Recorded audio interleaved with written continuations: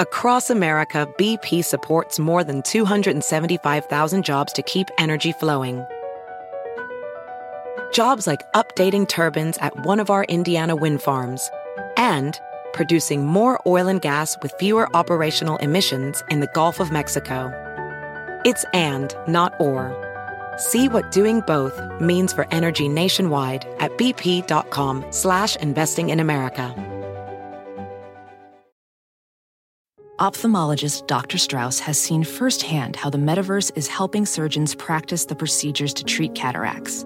Cataracts are the primary cause of avoidable blindness. He works with a virtual reality training platform developed by Fundamental VR and Orbis International to help surgeons develop the muscle memory they need. The result? More confident, capable surgeons. And even more importantly, Patients who can see. explore more stories like Dr. Strauss's at meta.com/metaverseimpact. Dedicated is expanding. We are now filming our segments. We are doing some slick new video inside the SiriusXM studios. So if you want to see me fixing the cocktails and having conversations with our awesome guests, go to YouTube, Facebook, Instagram, or the SiriusXM app, and you can see us in studio. Welcome to Dedicated with Doug Brunt. You have just gained access to an exclusive insider's look at the lives and works of some of your favorite authors, and hear conversations with the world's greatest writers as they discuss their writing lifestyle, creative process, latest work, and behind-the-scenes revelations. Welcome to Dedicated. I'm your host, Doug Brunt. Today we're talking with Edoardo Ballerini. In addition to an impressive list of films and TV shows that he starred in, including many of my favorites like Boardwalk Empire, The Sopranos, 24, Romeo Must Die, he's also done the audiobook narration for many of my favorite books, including The Swerve by Stephen Greenblatt, Beautiful Ruins by Jess Walter, and The Lincoln Highway by Amor Towles. After narrating the Hebrew Bible, New York Magazine called Edoardo the voice of God. So if you're curious to know what that sounds like, stay tuned just a few more seconds. Edoardo, welcome to the show. Thank you. I feel like I have to have some really impressive first entry into this, the voice of God. Right. Yeah, no pressure. Just do your best God imitation. I actually think you've probably got the closer to the voice of God of the two of us. Oh, thank you. I feel like that headline was a little misleading in that it was really about having recorded the Bible as opposed to like sounding like God. James Earl Jones or whatever, So, well, everyone's got their own interpretation of what it might sound like. Right.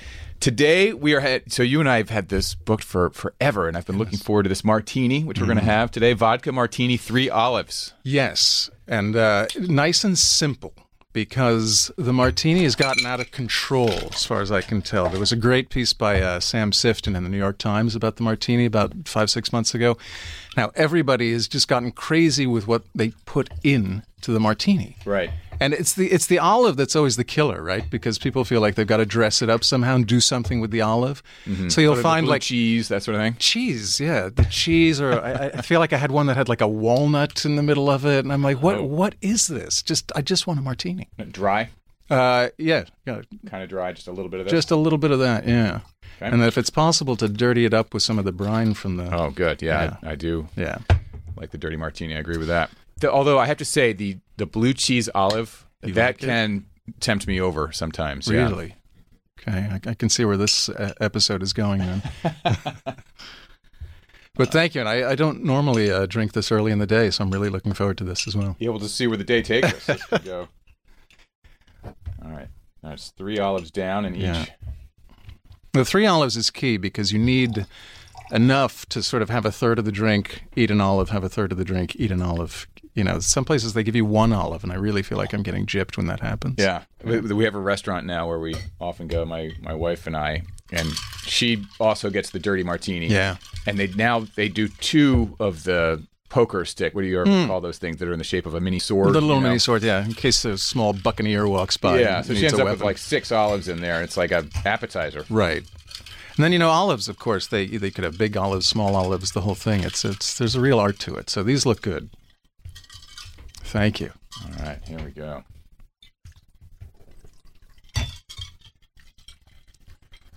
I mean, as someone who appreciates audio. Yeah, this is it. This is the sound design happening. Right, the ice. The martini is that's the best sounding drink to make. Thank you.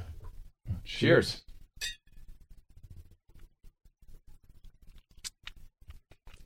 Oh, that is very nice. Thank you. Oh, that is good. All right. Well, welcome. This is great. Thank you. I feel like, I have to say, like, I know you mostly interview writers, and I feel very honored to be on this show because, I'm not a writer by trade, but I work sort of writer adjacent. Well, you've been directing, acting, I've been some doing a lot of writing, things, yeah. and a lot of audio work. And as we were just saying before we got started, the audiobook market has gone crazy. It I mean, has. Everyone's maybe it's a third between hardcover. It's hard to know. Ebook. It's certainly the one thing that's without question true is that audiobook sales are rising. They just keep growing every year. And the numbers as compared to the hardcover, the ebook, I don't know exactly. Depends title to title. Many, many years ago, Jess Walter, who you've had on the show, my career kind of in audio really got started when I did Beautiful Ruins. And what happened, and it took everybody by surprise, but the audiobook actually outsold the hardcover. And this was 2012. And I think people were like, whoa, wait a minute. You can actually make money with the audiobook too? Audio is going to sell. Yeah, exactly. And I think that because, I wasn't well known and Jess, it was his first bestseller. So he wasn't particularly well known that, had a great success. And beyond the success that he had, it was still, the audio was selling really well. That's great. Yeah, I love Jess. He is such a nice guy, and I loved that book. Beautiful Ruins is I'm forever awesome grateful to Jess because we then collaborated on a piece. We did an Audible original, The Angel of Rome, which later became a collection of short stories. Right. Yeah. So the title story is a piece that he and I collaborated on. Oh, that's great. Yeah, that was a really fun experience. He's a wonderful guy. Oh. So you grew up in a very creative, artistic family. I read your father, Luigi, was a writer, poet, teacher. Your mother was a photographer. Yeah, I grew up on 17th Street and Fifth Avenue back when it was very different. Down by Washington Square Park. A little further up. Yeah. And I grew up in a loft, and there were always writers and poets and artists around. And that area... Long, skinny brown cigarettes. And I wasn't smoking then. I was elbow patches. 7 years old. But but I remember, like, I'd walk down the street with my mom, and she'd be like, she'd elbow me, and like, that was Mick Jagger. Mick Jagger just walked by, and I'd be like, who's Mick Jagger? And then we had friends who lived at... Wait, so Mick Jagger came to your house to talk about... No. Oh, just in the neighborhood? He was just in the neighborhood, okay. Yeah. Although, I have a funny story about, not Mick Jagger, but somebody else. Around the corner on Union Square East was Andy Warhol's factory, and we had some very good friends who lived like 2 floors above. And so we would go over there, and so I'd be riding up in the elevator with Lou Reed and all these people. I didn't know who they were. But they were just, because Max's Kansas City, this bar was down there. That was where they all hung out. No, the celebrity funny Nothing story. Like New York City. I know. It's like they're all among us. They're all right here they're a subway right away, sometimes on the same subway. Yeah. I think back then it was even like a little more sort of relaxed in that they were just really kind of walking around. Paparazzi everywhere. So the funny celebrity story about 17th Street where I grew up was that one day I come home and my mother says, Al Pacino is in the bathroom. And I'm like, who's Al Pacino? Right. And I'm like, what does this mean? And so I go into our bathroom, and there was this man, sort of long, shaggy hair, not that tall. What year was this? We're talking 78, 79, maybe. I was a little kid. And, then he leaves. And it was one of those lofts where the elevator just, opens onto the loft. Yeah. He gets in the elevator, goes down, and I'm like, whoa, what was he doing? And evidently, he was thinking about buying the loft either upstairs or downstairs, and wanted to check out the plumbing or something. And so he was like looking around behind our toilet and stuff. And I'm like... So he wasn't using the toilet. He literally was just like... he was just checking it out. Really checking out the plumbing. So I hope someday to meet Al Pacino so I can tell him this story. And he'll, of course, not remember it. That is funny. Yeah. Well, you soon came to know these sorts of people because you sort of got into the business. Before all that, though, you were Deerfield Academy. You sort of educated both in the U.S. and overseas. Yeah. Deerfield here, Wesleyan, but you also went and studied over in Rome. I did. So my childhood was back and forth between Italy and the United States. I'd do my school year here, then I'd spend the summer in Italy. Both my parents are academics, as you noted, so they had the summer off. So we would go to Milan. And then after graduating from Wesleyan, I got a scholarship to study Latin with a priest in the Vatican. True story, which is the story in The Angel of Rome with Jess Walter. It's about this kid who gets a scholarship. So it's based on my life. Oh, I didn't know that. Yeah. Wow. And It was a disastrous summer. I was lonely. I was broke. I was homesick. I was all that studying stuff. Latin. I was studying Latin. I was like, why the fuck am I studying None Latin? This is good. Nothing is right about this. And I quit. I quit this class, and I joined a theater company. It was expats. It was a bunch of Americans in Rome. Shakespeare? Like Shakespeare traveling troupe or anything? They were just screwing around. Okay. I went over to this place, and there was just a bunch of people kind of hanging around on the stage. They were doing some scene study. They were just... I think it was just a way for people to hang out, quite frankly. So I joined them for a little while. Then I came back to the United States. Had you done any acting prior to this? No. Oh, sorry. I'm going to backtrack. I did some as a kid. I was in a little company called I Giullari di Piazza, which is like the Jesters of the Square. Mm-hmm. And they were a commedia dell'arte troupe, right? So it's like the big instruments, the fancy pants, all that kind of stuff. And I joined them when I was a kid. And then I did a little bit of acting on stage. I was in a two-hander at Theater for the New City. I think I had a screen test for an NBC show when I was like 10 or 11. My mother said, "This is ridiculous. Get him out of here." But so then I didn't do anything. Then I went all the way through college. A friend of mine said, "Would you be in my short film?" But that was about it. Mm-hmm. So I got to Rome. I was, as I said, broke and bored and lonely. And I joined this theater company, came back to New York, started studying at HB Studios, Lee Strasberg, hung out at the Actors Studio. And it just kind of rolled from there. Yeah. So the troupe in Italy, though, was that around one stage? I mean, it sounds like a traveling troupe. In my mind, I pictured like the caravan going down the road, and then you guys pop into a new Gypsies, town. And do your right. It wasn't that. No, it wasn't that. It was just some people who had rented a little space and they were just hanging out for a bit. I didn't last long. Trying to meet girls, having some drinks. That's pretty much. Yeah, you got it. Yeah. So you get back to New York, though, and in '95 you have your first kind of TV role. If I have this correct, you were on Law and Order. Correct. As are many up-and-comers, one of the first roles. Yeah, I think it's almost, if you're a New York actor, certainly back then, it was sort of required that you be in an episode of Law and Order. Yeah. That was my first job. I got my SAG card, and I played an autistic kid, which is a strange first role. I think everybody, when they jump into the acting thing, they're like, "Oh, I'm sorry, I'm leading material, right? I'm decent looking. I got a nice presence." They think they're going to get these sort of leading roles. And my first role was this autistic kid, and I was like, "Okay, it's going to be that kind of a career." But it was great. I had a wonderful time with it, and I saw it. 95 was like the height of Law and Order, right? Yeah, I think it must have been like season Sam 5. Waterston. Yeah, Sam Waterston. Yeah. Jill Hennessy. I think some of the original people were gone. Jerry Orbach was still there. He was great. But I watched it, and I had a glass of wine or two to watch this with some people, and then I went home. I was at somebody else's house. I went home and threw up. Just nerves? Yeah, just nerves. Yeah. Just nerves. I hated seeing myself on a screen like that, which again is a sort of strange thing for an actor. But to this day, I have a hard time watching things that I'm in. I'm not sure I've seen all my stuff in The Sopranos, actually. That's funny. I mean, writers are the same way. I think often they don't go back and read their early work. Right. I never go back and read my books. I haven't. That'd be a little weird, right? You're just like hanging out in the summer. You're like, I'm going to read my book. You don't want to edit it. And you're like, oh man, it's too late, of course, to edit anything. It's already out there. Yeah. I'm not sure it would make me feel. Yeah. But whenever a director says like, oh, I want you to see the playback on the monitor, I'm like, no, please, just tell me what you need. I don't want to see it. I get very self-conscious about it. That's funny. So the first audiobook was Machiavelli, The Prince, 2007. Wow. So then you broke into, because as you said, Beautiful Ruins wasn't until 2012. So you've been doing it for a bit of time before the sort of big one with Beautiful Ruins. Yeah. I think, to be fair, like between 2000 and 2012, I probably only did like 6 or 7 books. Mm-hmm. As you probably know, audiobooks, you can do them fairly quickly. I mean, it takes a few days. Well, back in those days, would you also have to buy the CD or something? Like that's a good question. You weren't even streaming these things. 2007 was when Audible launched, I think. Amazon's Audible, although it probably wasn't Amazon then, right? It was a separate thing. It was a separate thing. Yeah. So that was sort of and it was when the iPhone came out and it sort of changed everything. Yeah. But it was very new, and a woman in LA wanted to start an audiobook publishing company, asked me if I would like to do one. And I was like, sure. I don't know what this is. How much will you pay me? Yeah, well, 0. But the deal was you just have to pick something that's public domain.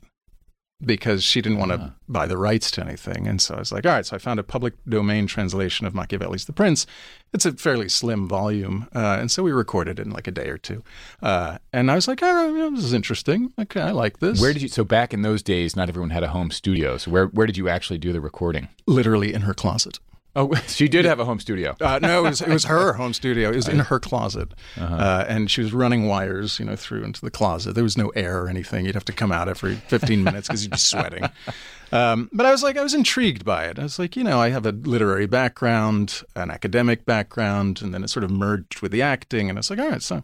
Yeah. And then audiobooks, it was sort of right timing, right? It's like I kind of jumped into it just as the industry was getting big. Mm-hmm. And there was this kind of need for actors to come in and do this.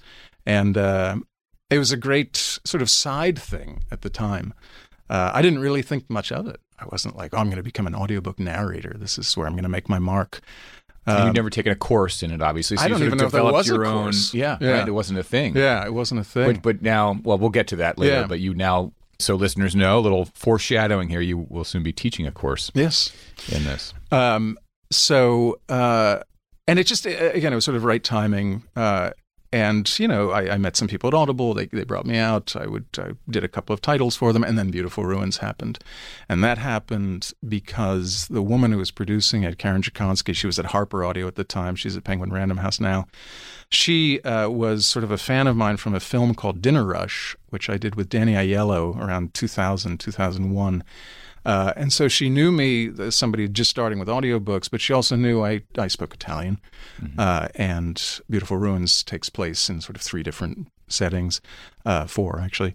And so I was sort of good casting for it. It's like I knew Hollywood, I knew Italy. Yeah, one of the main settings is the Italian coast there, so you could do the Italian. Right, and and I'd lived in LA for long enough to know what those producers were like and all those development people were like. And so she was like, "All right, let me ask him to do it." And then it just took off, and from there it just kind of went. Yeah, that was one of those books that really caught fire. It was such a charming book. Yeah. Well, speaking of all that, let's talk about your process then. And we'll focus. I mean, I know the acting folds in. We'll focus mainly on your audio narration here, because most of the listeners of the show are avid readers and audio consumers. So maybe to start, just talk about the crossovers between acting and audiobook narration in terms of character and how you deliver it. I think, to be a narrator, it helps to be an actor, of course, because you are going to be doing multiple characters. It helps to be a character actor. But you also, I really think, have to have a kind of literary side to you. You really have to love books because you're going to be spending a lot of time with them in a small space, either by yourself or maybe with a director. And you really have to get into this kind of Zen-like thing with a book, and you kind of have to, commune with the book. And so it is this blending of worlds. It's publishing, it's entertainment, it's sort of right in between the two. And I feel fortunate in that, as I said, all these things I was working on my whole life, I didn't realize it, but they were very much pointing towards audiobooks. Mm-hmm. The literary background, the academic background, the acting, a lot of character work. Mm-hmm. I speak Italian, as I said. I feel very comfortable with accents and languages and all that kind of stuff, which you get called on to do in books. And so it just felt like the right thing. Mm-hmm. And lo and behold, it's been working out. How about a situation where we'll pause while you take a sip of your martini, which I'm also going to do. Yeah. But how about books like, for example, Lincoln Highway, where there was an ensemble of readers? Mm-hmm. There are a number of characters in that book. Some are kids, some are adults, and there was more than one reader. How does that work both on the artistic side as well as just programmatically? How do you guys cobble it all together? And are you hearing what other readers are saying so you're cued in the right way? Or how do you stitch it all together? Yeah, you're typically not. And the way they usually break it up is by chapter. So you're not doing like dialogue opposite somebody. That does happen from time to time, or like a radio play. Mm-hmm. Typically when they break up, the Lincoln Highway is a great example. I did the bulk of it, probably about 80% of the book. And then there were sections which were told from the perspective of other characters. Right. One was a woman and one was a black man. So you could hear a character's voice read by different people depending on who was your sort of omniscient narrator of that chapter. Right. Okay. And so they would, Marin Ireland and Dion Graham, they recorded their chapters separately. Mm-hmm. So we weren't overlapping in that sense. And then, the magic of editing. They stitched it all together. That's a great book too, I have to say. Oh, Amor's amazing. Yeah. What about situations? Are there ever situations where you are going back and forth in dialogue, where you are, Bob and someone else is Charlotte or whatever? And how does that work? You need to be in the room. Okay. And in fact, I had an example of that recently with Cormac McCarthy's Stella Maris, which was McCarthy's last work. It's a novel, but it's really a play. It's a 2-character play. And this woman, Julia Whalen, and I were asked to narrate it. She plays this young math genius. I'm her therapist. And we initially were on a Zoom call with our producer from Penguin Random House. And, we're all looking at each other, these little boxes. Because Julia was in L.A., I was in New York. And I said, this is not going to work. Like, we got to be in the room. And so I went out to L.A. We spent 3 days recording it. And it was amazing. It was just like sort of you and me sitting here right now and sort of reading it that way. There have been occasions where dialogue gets stitched together. I'm going to go on record and say I'm not a fan of that. Like where you record yours separately because you don't know what you're reacting to. Right. That seems weird to me. Like I watch these Disney animated films or something, and they're all having conversations. There's lots of action, and I don't know, the way you finish a word or sentence could should not inform meet when someone else starts their next one. Exactly. So I am not a fan of that. I really think that at that point, if you can't get in the room, I realize there's a cost to getting people in the same room. You can at least link them up on Source Connect or Zoom or something. How does Disney, for Pixar films or whatever, when they do these animated films, how do they do it? That's a great question. I would imagine they have enormous scheduling problems because they have all these celebrities that they're dealing with, right? They probably have somebody come in and serve as a reader if they can't get people in the room together. But animation is a little different because I think what happens there is that they're animating to the voice. So they do the recording first and then they animate off of that. Meaning so that, if the animated character has an expression, it kind of matches what the actor did with it. Oh, and not I didn't the other realize way, that. not the other voice way around. Comes before. I always thought That's they have to sort of... my understanding. Yeah. I've done very little animation, but the one I did was like that. Okay. We're going to take a short break and we'll be right back. Across America, BP supports more than 275,000 jobs to keep energy flowing. Jobs like updating turbines at one of our Indiana wind farms and producing more oil and gas with fewer operational emissions in the Gulf of Mexico. It's and, not or. See what doing both means for energy nationwide at bp.com/investing in America. Welding instructor Alex DeClaire knows VR training platforms like Forge FX help students master their skills. There's a big learning curve with welding. Virtual reality simulates that exact muscle memory that they need. Learn more at meta.com/metaverseimpact. Have you ever brought your magic to Walt Disney World like, hey, we came to play? Did you tip your tiara to a Creole princess or get goofy officially? When we come through, it's true magic, because we came to play at Walt Disney World Resort. At Amica Insurance, we know it's more than just a car. It's the two-door coupe that was there for your first drive. The hatchback that took you cross-country and back. And the minivan that tackles the weekly carpool.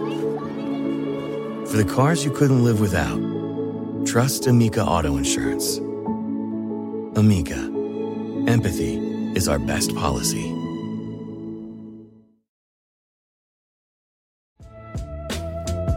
Can you take us through a day or a week of the life? How much do you do? How many pages or how many minutes do you do at a stint? And I don't know, what does your day look like? Well, my day looks like this. I have 2 small children. Well, they're not that small anymore. They're 11 and 8. So the morning starts with them, getting them bundled up and off to school. And then I usually, if I'm recording, then I usually get down into my studio around 8:30. I can work till about 2:30, on and off. Obviously, I take breaks. That's about it for me. and then the rest of my day is spent with my kids. I turn into a chauffeur, and I'm taking them around to their various activities, which is great. I feel so lucky that I have a job which can allow for that. Sometimes I go back and do a little work at night. I will say that the longer I've been doing this, the shorter I want my sessions to be. When I first started, I could just go. I'd be like, yeah, let's start at 8 and go till 4. And let's stop for 5 minutes and keep going. Come on, man, let's go. Now I'm like, yeah, you know what? Let's slow down here. It's taxing. Yeah. Do you read it once first and then go back and do the narrative? Like you sort of, so you know all the ups and downs, you're able to anticipate where things are going? Yeah, different people have different approaches. Mine is to skim the book. I don't want to actually know everything. I want to know the writer's voice. I want to know the story. Obviously, I want to know the major characters, but I don't want to read it to death before I've gotten into the booth, because I do want to allow for a certain discovery. In part, I'm the voice, I'm the narrator, but I'm also kind of like the reader, right? I'm sort of with you, the listener, the reader. And so I feel like we need to kind of go on this journey together. And so there has to be a certain amount of space to discover things as we go. And I think that's very important. Some people read the book 3 times. They'll highlight every character in different colors. And they'll make choices on these passages. And I don't do that. I find it actually counterproductive to do that. But that's basically it. I do like to be in touch with the writers as much as possible. I mean, I love it when I get a book from an author that I've already worked with. I do a lot of books by Andre Aciman. He's a friend. And it's great to go out to dinner with him and talk about the book before I record it. I'm about to do some events with Paul Harding, who wrote This Other Eden, which was winning all these awards or shortlisted for all these awards. And that, I have to say, has been one of the coolest aspects of this, is to meet writers and spend time with writers. And so I try to get them involved in the process. Like, is there anything I need to know? Is there anything about what's been some instructive feedback that you've gotten from a writer? Or mostly I have to say they've said, do what you do. I trust you. There was one occasion with one of Andre's books where the character of his mother appears, and the mother is deaf, and so she speaks in a very certain way. And so I did want to talk to him about how to handle that. One of the dangers in audio is you never want to be cartoonish, right? You really want to honor the text, and you want to honor the authenticity of the characters. And so if you have a character who, has a disability or something, you have to be very careful there, because it can be very off-putting to a listener. If you're suddenly, he's sounding like a deaf person, like he's shouting through my ears, you know what I mean? So we talked about that. But for the most part, I have to say, they've just said, you do what you do. Well, I actually had in my notes to ask you a question connected to what you were just saying there, which is when you have to stretch beyond your normal, whether it's across gender, if you're playing a female, you're playing a young kid or an old person. Like, how do you find sort of a nuanced way to do that? That's a great question, and honestly, it's changed a lot in the last few years for reasons that I'm sure you can understand. We've culturally changed in a lot of ways, and so we're very much more aware of stereotypes and stereotyping. There's been a greater effort on the casting side of things, and this is all good to make sure that the right person is reading the right book. And when you do get to a character, when you're the narrator and you're doing all the characters, you have to read the Asian person, you have to read the black person, you have to read the white person, you have to read the man, you have to read the woman, you have to read everybody, right? You can't just say, let's cast this and have somebody come in. And I think in recent years, people have kind of taken their foot off the gas a little bit as far as the characterizations go, if that makes sense. I think it's a lighter touch now than it used to be. It certainly is with me.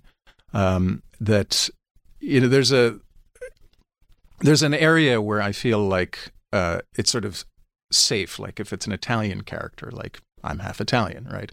I can kind of go for it there. French, Spanish, we're still in my sort of cultural wheelhouse a little bit. They're all romance languages. They're all romance languages, right?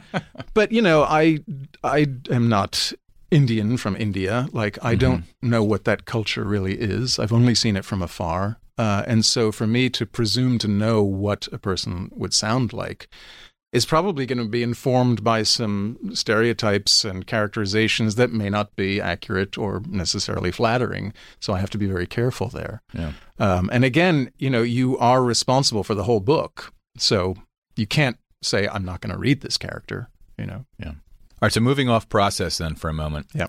Time for the dreaded AI question. So you have acted, directed, written, and narrated. Mm-hmm. Which of these is most vulnerable to AI? Narration. Yeah. They can just copy your voice. It's the low-hanging fruit. Yeah. It's the easiest. Voice clones are out there. We know this. Face cloning is harder. We're talking about a lot more information. Voice is out there. Stephen Fry. You'd have some recourse, of course, if they like took your voice exactly. Yes. Yeah. I mean, the good thing to know for all actors out there is that you own your likeness. Mm-hmm. You own your face. You own your voice. Mm-hmm. Somebody can't just take it. And we know this because I can't just take out an ad with George Clooney's face on it and say, he's now promoting my product. You can't do that. He owns his face. So you own your voice. You own your face. How could you prove the voice thing? That seems... Well, you ask an interesting question. It's, sometimes it's obvious when somebody has a particularly recognizable voice. But even then, I mean, what's the burden of legal proof? Like is there some sort of code that can I don't know. Identify like a fingerprint as a voice? Yeah, I wonder if you can match a voice print, probably. Yeah, maybe you can. And, I'm not a lawyer, so I don't know how it works exactly. But you're not wrong. I mean, it's an easy place to, you could take your voice, tweak it a little bit. Yeah, like take Christopher Walken or somebody who everybody kind of like you hear that voice and you immediately perk up. You're like, oh my God, it's Christopher Walken. But you could tweak it slightly maybe. And then... Wasn't there an incident recently where, Tom Hanks's brother, who I guess sounds a lot like him. Oh my gosh. I think this is ringing a bell. And so Tom Hanks's brother was doing voiceover campaigns, and everybody's thought it was Tom Hanks. I hope Tom just let him have it. I mean, for God's sake, he's got enough. Yeah, I know. I think something went down there though, where he's like, "Could you please stop?" Because everybody really. Thinks Oh, come on. I can't speak out of turn, so I don't know. But no, you're not wrong. It's easy to clone a voice. Yeah. It's easy to then sort of tweak it a little bit so that it's not quite you, but it's you enough. Right. It's still the consumer, the listener is still responding as though whatever's getting that reaction. And I do want two things I want to say about this is one, that AI, is very powerful and it's gotten better and it's only going to get better, but it still can't do what a human does in terms of performance. Mm-hmm. I will say, though, that there are places where AI voices can serve a purpose. And for one example is like a backlist title that nobody was ever going to put into audio. Just get it out there. Yeah, just get it out there. It would be too expensive. It would take too long. But you're now making it available, right, for people who aren't able to read, can't read for whatever reason, right? So that's reasonable. It'd be interesting to see, just getting back to the earlier thing and sort of layering the AI bit over it, in terms of the appropriation of gender, ethnicity, all that, how would they do it? Someone's sort of turning a knob on how Chinese are we going to make this person sound versus, or how womanish are we going to make, Right. I mean, look, with all these things, the technology is only going to improve, right? Mm-hmm. And so the AI will eventually get to the point where it can read the book, scan the book, make some decisions about this line, this line, this line. It's going to get better. We know this. Mm-hmm. I don't think it's there yet. And I do think that, I've been talking about this a lot, as you can imagine. There's a space, there's an area in which the human element exists, which the computer can never quite replicate. I don't know what it is, but it's that missing thing. And I do feel like when it's an actual person. I hope you're right. Sometimes I start to doubt whether that's true, but I hope you're right. Because as you say, it's getting better and better. It's getting better. The only thing that scares me... You have to be very discerning as a consumer to know the difference at some point. But I think we can feel it. And one of the ways things I liken it to is if you walk into a Renaissance church, right? There's a feeling that happens in that room, right? There's the history of it. You feel the people in it. If you stand in front of an oil painting, you feel that the painter was there too. And it's different than looking at a photograph of the painting, right? Or a poster. Or it's different than walking onto a film set of the Renaissance church. There's something there that we cannot replicate. The one thing that kind of scares me in this is that, if audiences become accustomed to this other thing, maybe they won't know what they're missing. So I think about my kids, as I said, they're 11 and 8, they're going to be growing up with all kinds of stuff, which they're going to think like, this is fine. The same way that have you ever seen old animation, the hand-drawn cells and that kind of stuff? Right, and it has right. a feeling to it. Yeah. And then the cartoons that I grew up on and probably you grew up on, they had a different look to them, but we were okay with it. Yeah, we didn't need. Yeah, in fact, it became almost like metaphorical. Like your mind filled in the rest. You didn't, and it was almost better. It's like radio is the theater of the mind. Your mind can do it better than anything external can do. So that's the only part that scares me, is that maybe audiences will just become accustomed to it and think like, oh, this is fine, And so that's a danger point. But I do think that were they then to be presented with the oil painting or the church or the human voice, they'd go, whoa, there's a whole new level here. I love that analogy. I mean, we took our kids to the last 2 Junes. We've done France and Italy, so we walked into a number of those big cathedrals where you walk in and I love what you were saying there. It's exactly right. You walk in like, whoa. Yeah. I mean, I'm speaking to a guy who studied Latin in the Vatican. My God, so you know the feeling. Yeah. But it's an incredible thing that it kind of overtakes you. It does. It's like it does make you gasp a little bit. And I'm not a religious man, but I do have to say that there are times when I walk into churches and I think, maybe there is a God. If this can exist, wow, okay. Yeah. All right. Well, that's a very thoughtful response to the AI issue, because I've been thinking so much about it across industry. And as you say, a writer. Yeah. Yeah. Which partly makes me feel good about this. My most recent book is narrative nonfiction, where I'm dredging things out of archives and things. Well, that's something AI cannot do. But, to write a crime thriller, you can plug in 5 of the best and say, do it like this. And then, boom, out comes a crime thriller or something. So that's an episode of Law and Order. It's like, exactly. Yeah, I know. Yeah. It's a technology that we're going to have to figure out how to use. Every technology presents amazing possibilities and probably some pitfalls and scary aspects to it. We just have to figure out how to use it properly so that it doesn't destroy not only the art form, but people's livelihoods. Yeah, and as usual, of course, the technology is far ahead of the ethics that we need and the law around controlling it. Right. So, in terms of, before we get to the lightning round, I want to ask what's next for you. And one of these things that I just recently learned as we were walking around the SiriusXM studios here and looking at Howard Stern's spots and things like that, you're going to be teaching, and your friend and mine, Scott Brick, is also teaching some audiobook narration. That's right. What's up for you next? Well, universities, I guess, are starting to have courses on narration, which is amazing. I think Yale has them. Scott teaches at UCLA. He's been doing it for years. I was invited to teach at my alma mater, which is Wesleyan University, and so it's just a seminar. It's a few meetings with a select group of students. And it's in the writing department, which I thought was interesting. It's not a theater elective. Yeah. And so we're going to be talking about, what does narration do? Do you agree with that designation there, writing as opposed to theater? Yeah, no, I think it's important because I think, narration is very much a part of the writing process now and the publishing process. And as a little side note, so I went to Wesleyan. I had a mentor by the name of Paul Horgan. He was a 3-time Pulitzer Prize-winning guy. And he one day said to me, you should read your stuff aloud. And I went back to my dorm and read my, my pathetic creative writing aloud. And I was like, wow, it's really bad. Because as soon as I heard it, I was like, this is terrible. But it never, I don't know. I feel like I think this is why writers have stopped doing readings at book. Now it's like in conversation. If you read it, nobody sounds good. It just sounds too pretentious. I know. Well, now they're bringing the narrators to join them at the events, right? Oh, that's a great idea. Yeah, that's what I'm doing with Paul Harding at a couple of events. We're going to be down at the Charleston Literary Festival, and then we're doing All Books Considered. And they sort of brought me in. He must be thrilled. He's like, thank God I don't have to do the writing. Eduardo's here. Anyway, so teaching at Wesleyan is adding a new wrinkle to my career, which was completely unexpected and quite wonderful. So is that going to be... When does that begin? And it's begun. Like a semester? Oh, it's begun? Yeah, it's this semester.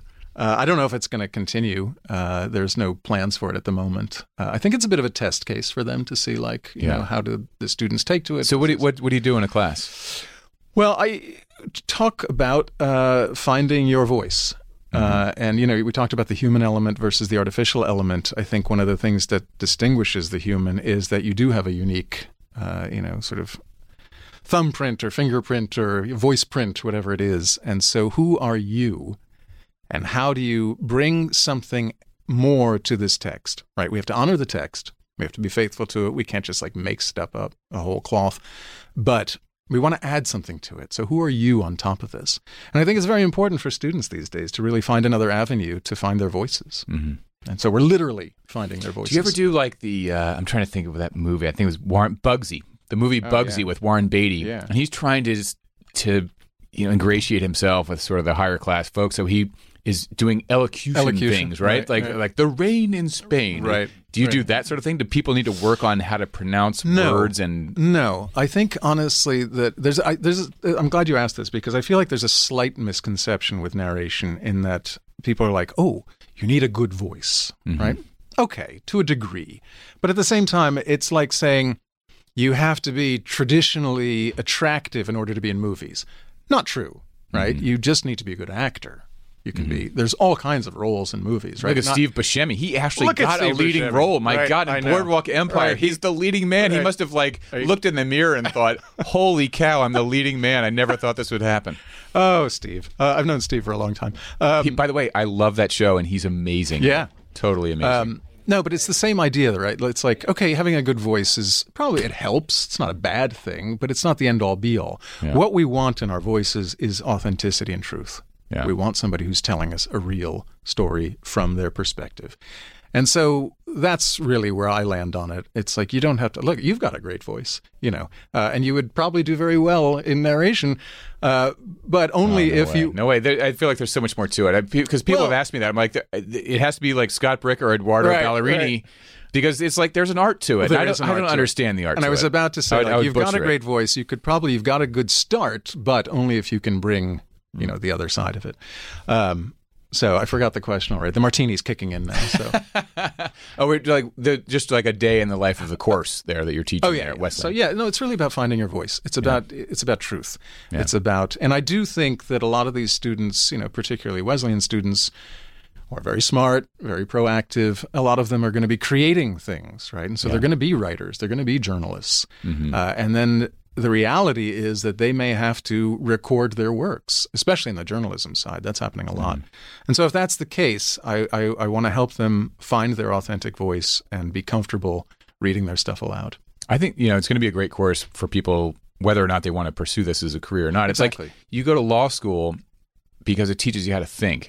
And it's a great education for anyone who's not even going to be a lawyer. That's a great education. And what people have the benefit of learning in your class here, they'll apply no matter what they do, because you're telling a story. Everything in your career is about telling the story, whether you're telling your board of directors or your employee or your boss. Yeah. That's exactly what I hope to get across is this isn't about becoming a professional narrator necessarily. If you want to do that, great.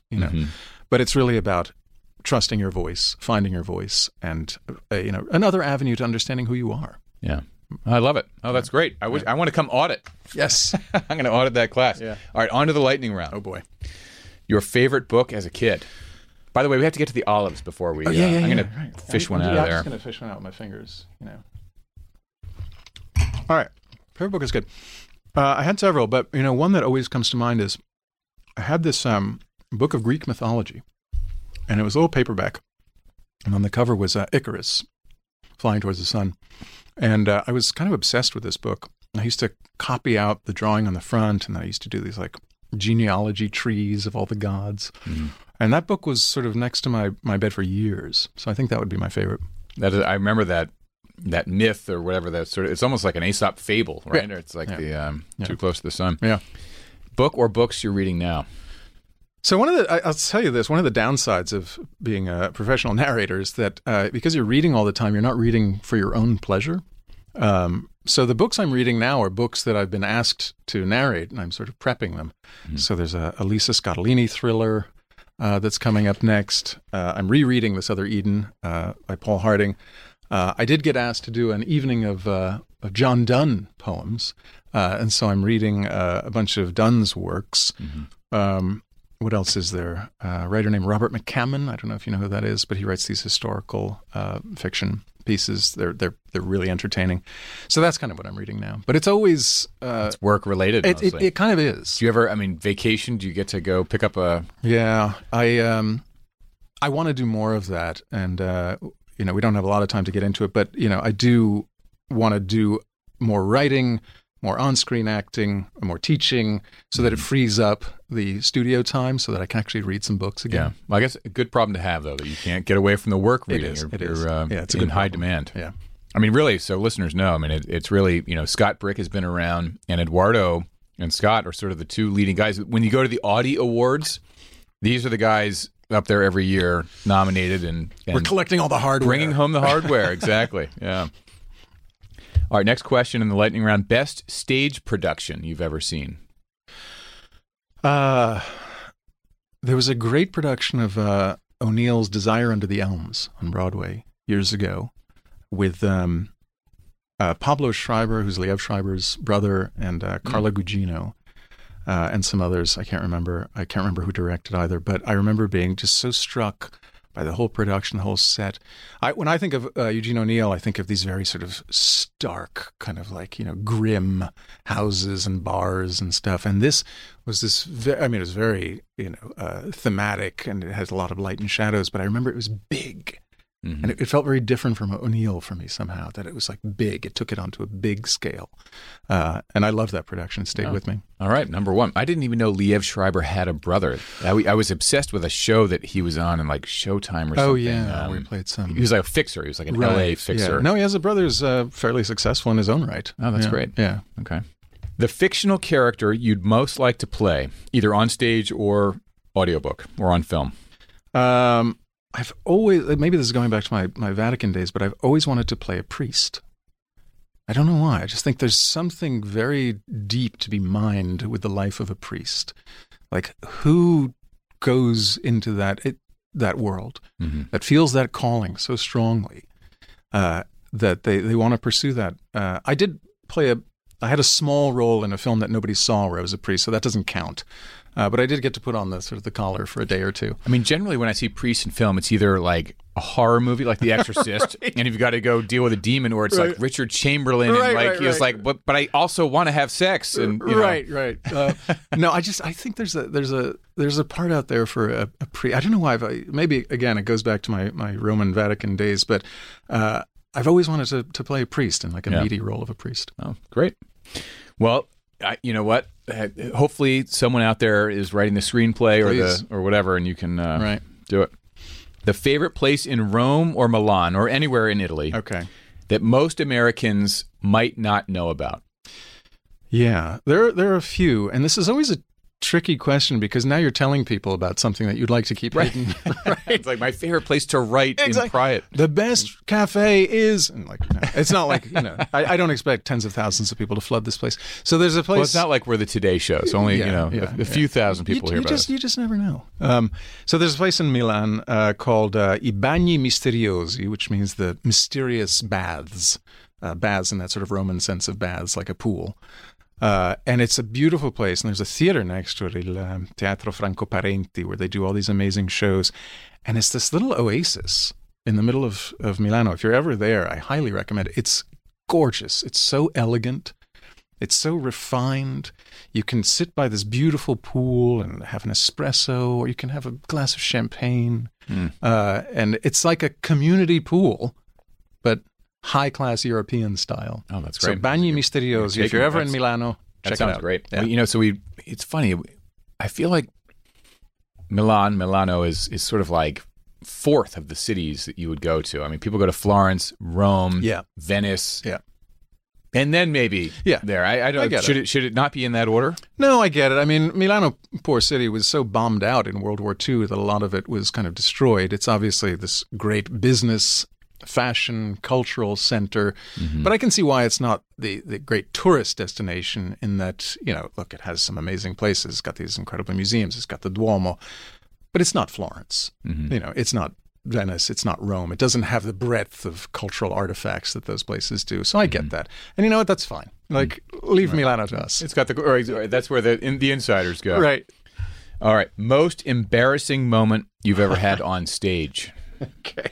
So, oh boy. There have been a few, but so when I was first starting out, and we're talking sort of mid-90s, I did I don't know if you'd call it a staged reading, because it was a little more than that. It was of Agamemnon, Aeschylus. And so it was weird because it was blocked and we were in togas and like the whole thing, but we had scripts in hand. Mm-hmm. I guess it was probably one of those like backers productions, they were looking for the actual money. And so we get out on the stage the first night and we're doing our thing. We're reading, we're going around, and this woman decides suddenly she gets very animated and she has this big speech and she throws her arms up and her script goes flying into the air. And her script had not been stapled together. So the pages are just fluttering down on me and the audience and everything. And I'm in a toga and I'm like this skinny kid. Suddenly I'm like gathering pages on the stage and trying to like collate them back together. Meanwhile, this woman has a panic attack.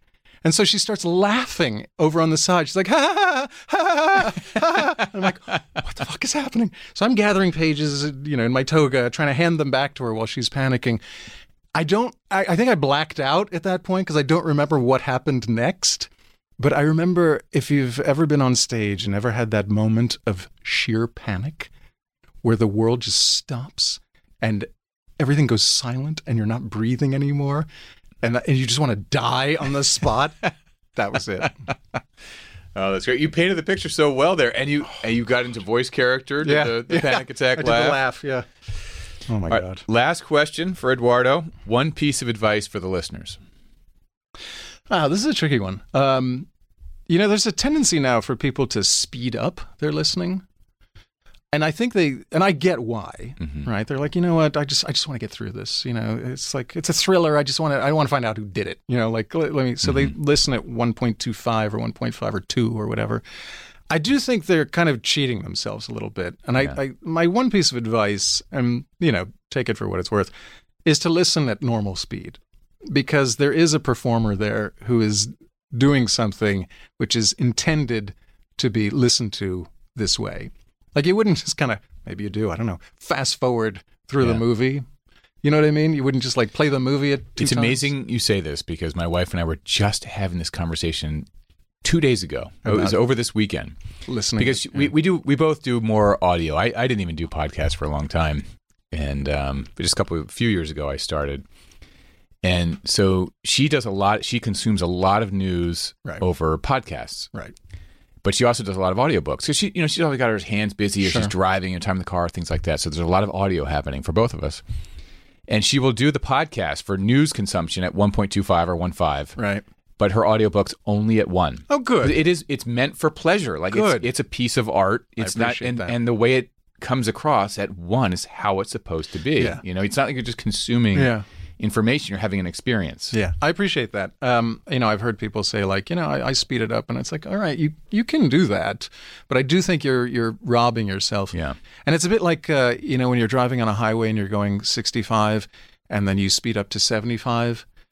You probably only get there like 3 minutes faster, when you actually time it out. And so it's kind of like that. It's like, how much time are you really saving? Yeah. You can do the math, but I do think you're robbing yourself of part of the experience. Yeah. Well, it's a metaphor for life as well. Great advice. Edoardo, thank you so much. What a pleasure. Thank you. I'm going to fish out another olive. If you have been enjoying the audio of Dedicated, now we have more for you. We are now videoing our episodes of Dedicated. So go to YouTube, Facebook, Instagram, Snapchat, Rumble, and the SiriusXM app, and you can see a video of our episodes of Dedicated with our awesome guests. Thank you.